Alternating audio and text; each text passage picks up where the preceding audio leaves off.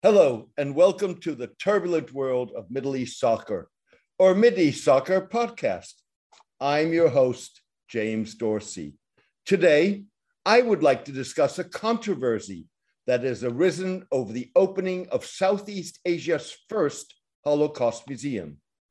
The controversy over the museum in Minahasa, North Sulawesi, home to one of Indonesia's two known synagogues, highlights differences in the Muslim world over the limits of religious tolerance and Muslims' ability to debate those limits. It comes as the United States and American Jewish groups have pressured the world's largest Muslim majority democracy to recognize Israel. Indonesia's minuscule Jewish community is estimated to number about 100.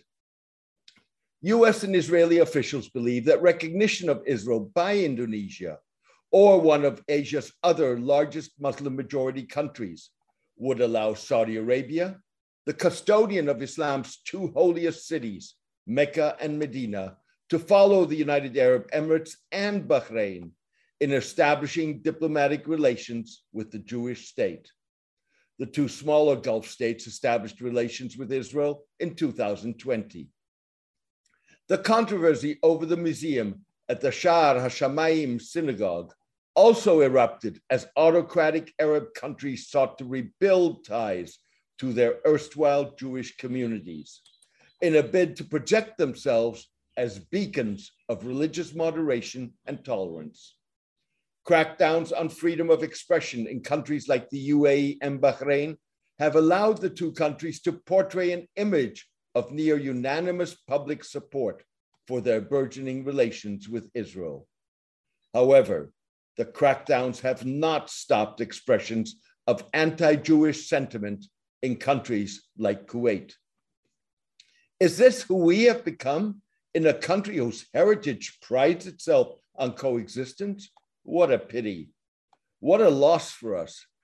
How heartbreaking for our forefathers, a few of whom were Jews, who lived here alongside us, said Kuwait-based poet and writer Nojoud Al-Yahout. Mrs. Al-Yahout spoke after the US Embassy in Kuwait was accosted last November on social media for wishing Jews a happy Hanukkah feast. By contrast, the controversy in Indonesia has focused more on the condemnation of Israeli policy towards the Palestinians than on anti-Jewish sentiment. It highlighted sharp divisions among Indonesian Muslims in dealing with the Israeli-Palestinian conflict and their ability to put their differences on public display. The controversy was fueled by the fact that the Holocaust Museum became a reality because of support from Yad Vashem, Israel's official memorial to the Jewish victims of the Nazi Holocaust. A Yad Vashem executive participated by video link in last month's inauguration of the museum on International Holocaust Day. Yad Vashem's role sparked speculation that the museum was a backdoor to furthering Israeli-Indonesian relations.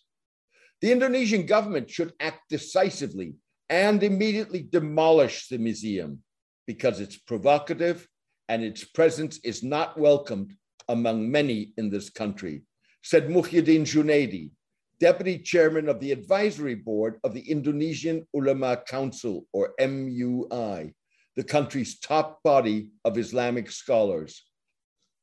Echoing Mr. Junaidi's remarks, Sudanoto Abdul Hakim, the group's deputy chairman for foreign affairs, insisted that Jewish communities and the descendants of Jewish people everywhere, including in Indonesia and North Sulawesi, should see fairly, clearly, the brutal acts that have been perpetrated by Israeli Zionists against the Palestinian people since 1948.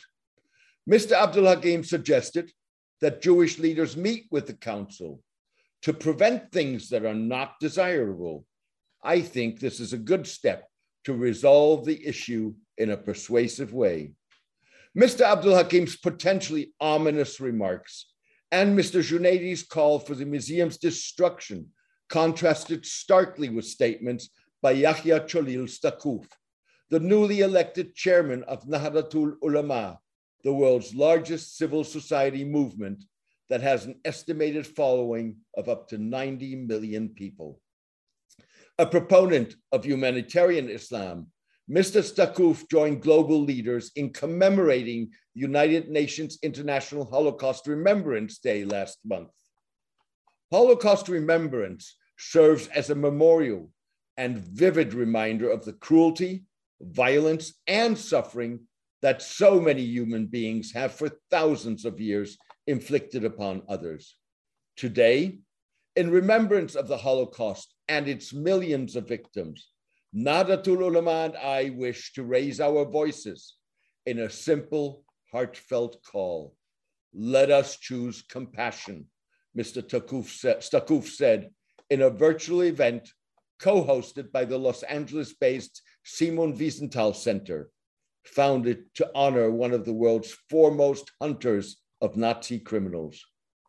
Unlike the Indonesian Council and the US Embassy in Kuwait's detractors, Mr. Staquf did not shy away from recognizing the genocide against the Jews while at the same time demanding justice for the Palestinians.